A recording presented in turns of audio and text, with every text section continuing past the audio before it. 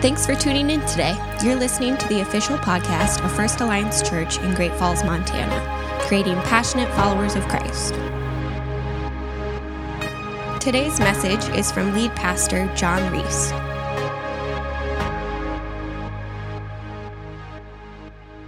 Thank you for joining us on Good Friday. This has always been one of my favorite services of the year because it's a time in which we reflect on what our faith is all about, the meaning of Christ's death for us. This evening, I would like you to focus with me on a passage in Luke chapter 5, verses 12 through 17. Let me read it to you. It goes like this. While Jesus is in one of the towns, a man came along who was covered with leprosy. And when he saw Jesus, he fell on his face to the ground and begged him, "Lord, if you're willing, you can make me clean." And Jesus reached out his hand and he touched the man and he said, "I'm willing, be clean." And immediately the leprosy left him. And Jesus ordered him, "Don't tell anyone, but go show yourself to the priest and offer the sacrifices that Moses commanded for your cleansing as a testimony to them." Yet the news about him spread all the more, so that crowds of people came to hear him and to be healed of their sicknesses. This year we've been going through the Gospel of Luke, and we've been looking at the life of Jesus. We're going to spend the year with Jesus. And when we came to this particular passage, we had a guest speaker that Sunday. Matt Hanna spoke, and so we skipped this passage. And this evening, when I was trying to think of what I would like to share with you, I was drawn back to this passage about Jesus' healing of the leper. Jesus, in his ministry, encountered all kinds of suffering. There were people who were broken by life and people who were broken by their failures and people who were broken by sin and people who were broken by sickness and people who were broken by other people.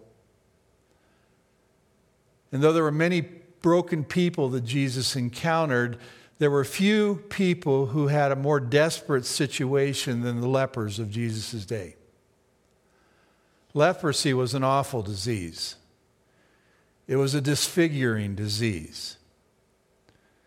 It caused the skin to lose its color and become thick and glossy and scaly, and dirty ulcers would form, and the rotting flesh would emit an odor, and the skin would bunch up in deep furrows, especially on the face. It was often said that people had a face that looked like a lion. The nose would cave in, and in advanced cases, the fingers and toes would be lost.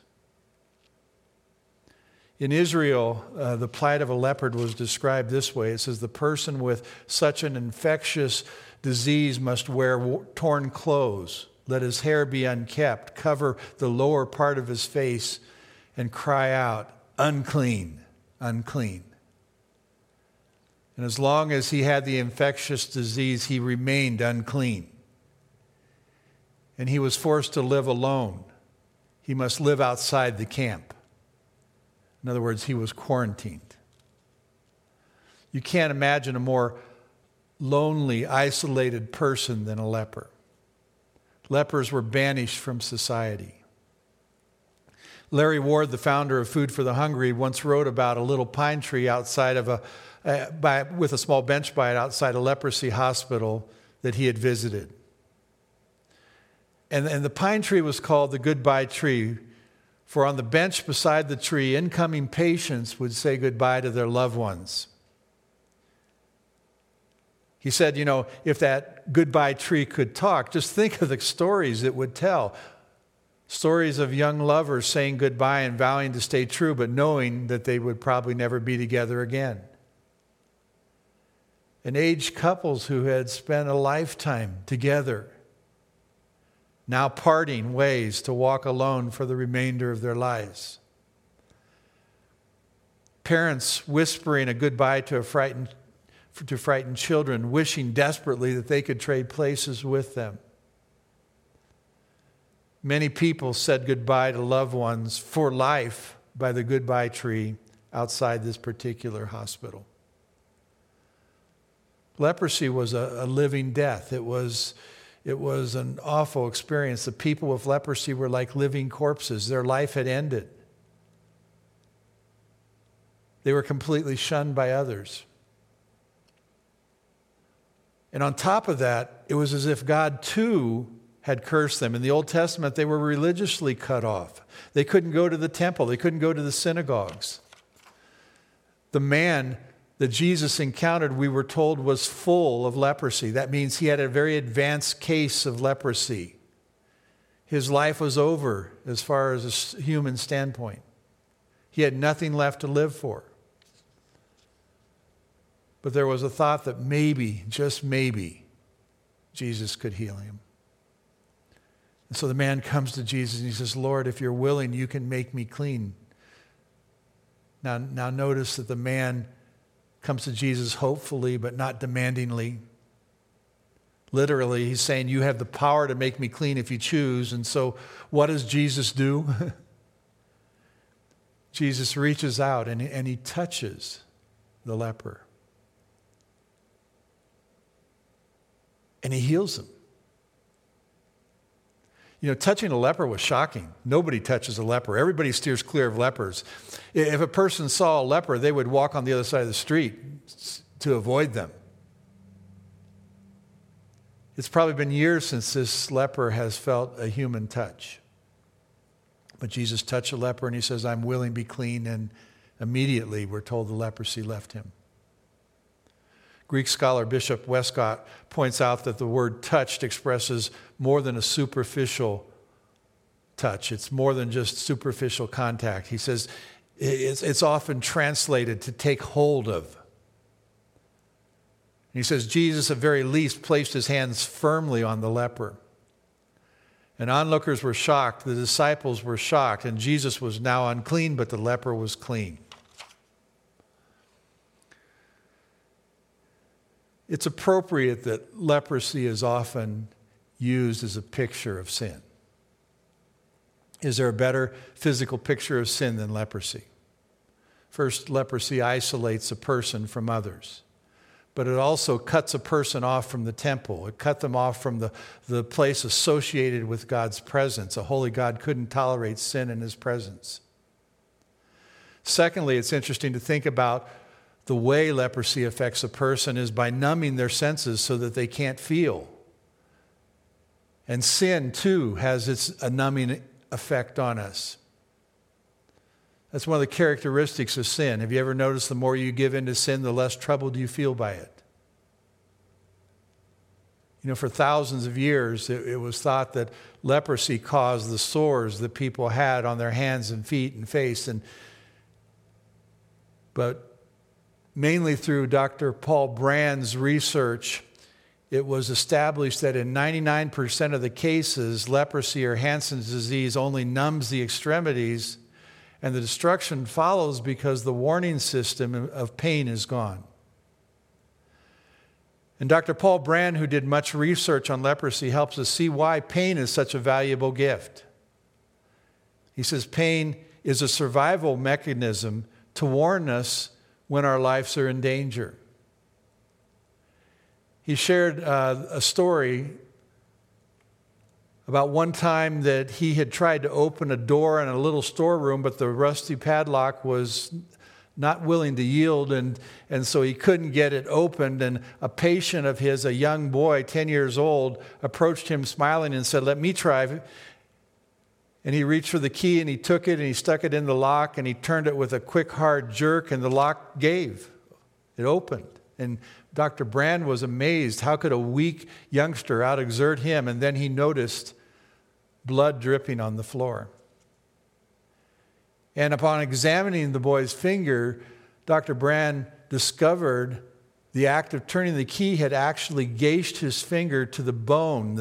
The skin and fat and joint were all exposed there, and the boy was completely unaware of it. He didn't even feel what had happened. To him, the sensation of cutting his finger was no different than picking a stone up off the ground or turning a coin in his pocket. And that's the way leprosy works. It numbs your senses so that you don't feel.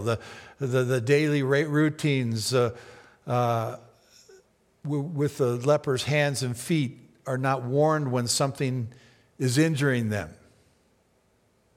And they wear away at their hands and feet. And if an ankle's turned, the leper doesn't know it. He'll walk on an injured ankle, not even realizing it. It's said that a rat could chew a finger off a person at night and they wouldn't discover it till morning. There was no feeling left in their hands. And Stanley Stein, author of a book called No Longer Alone, he was a person who had leprosy. He went blind because each morning when he washed his face, he would use hot water, and not realizing the water was too hot, and it actually caused him to go blind. Dr. Brand says without pain and suffering, we would be like lepers, unable to recognize something that was terribly wrong in us. We wouldn't realize that we needed God's healing touch. He says, I can't think of a greater gift I could give my leprosy patients than to give them the ability to feel pain. But leprosy not only isolates us and numbs us to sin, but sin, like leprosy, also invades our faculties, and we're not aware of it, but it's slowly eating away at us, deforming us. Like leprosy, sin starts out small, but left unchecked, it spreads, leading to other sins, causing even greater damage. And finally, sin leads us in a state where we're spiritually dead before we've died. Now then, when Jesus touched the leper, he did something that was very profound. He identified with the leper. In the Old Testament, when people brought their sacrifices to the temple, they would place their hand on the head of the sacrificial lamb, identifying with it when it was slain. It was a symbol that their sins were being transferred to the sacrifice. And Jesus, in touching the leper and making the leper clean, became ceremonially unclean. Ken Hughes asked, why did Jesus do this? Why did he touch a leper? And he answers, Jesus wanted the leper to feel his sympathy, to feel that he really cared, to feel a human touch, to understand Jesus was saying, I'm with you, I understand you, and I love you. But he says there's also an overshadowing theological reason for Jesus touching the leper. He says the touch of Jesus' pure hand on the rotting leper is a parable of the incarnation of the cross. Jesus took on flesh and became sin for us and gave his purity to us. As 2 Corinthians says, God made him who had no sin to be sin for us so that we might become the righteousness of God. Jesus took hold of our flesh. He touched us. He healed us.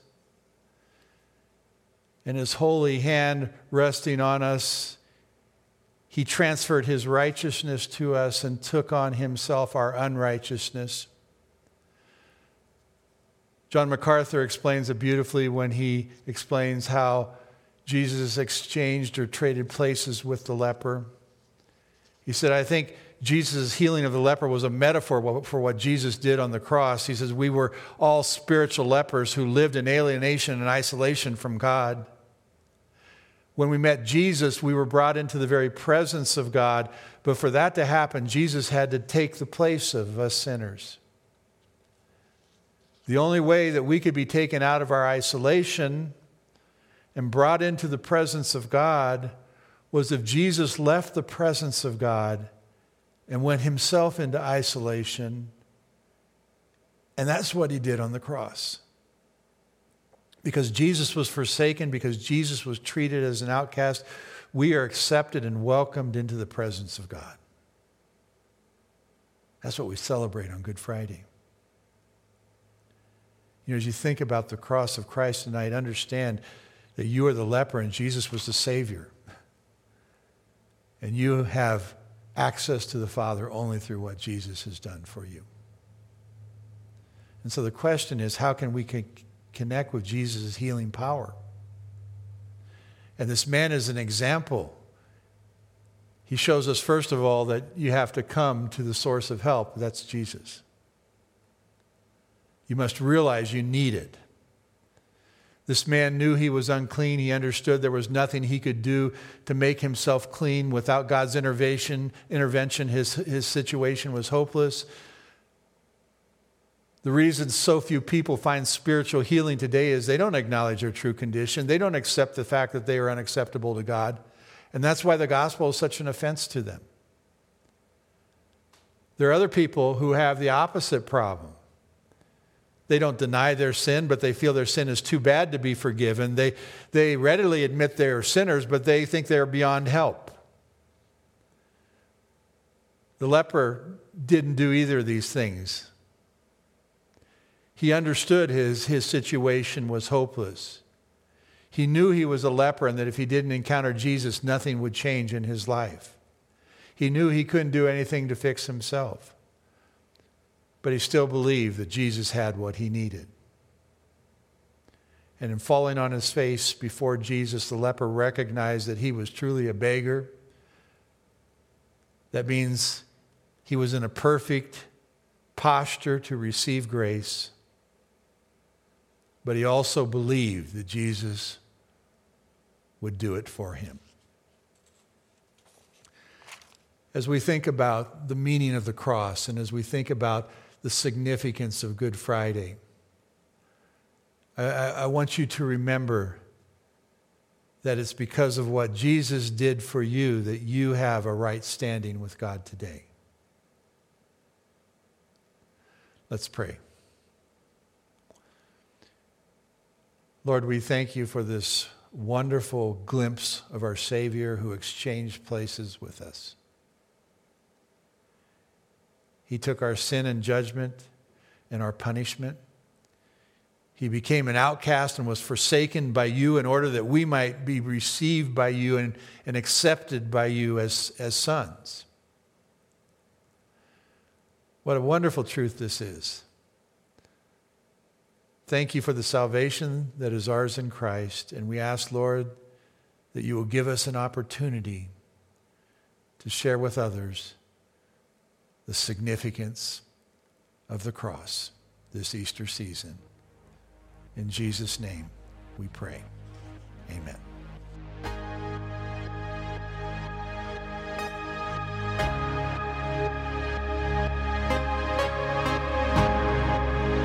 We hope you were blessed by the message today. Follow us on social media to keep up to date with church news and events.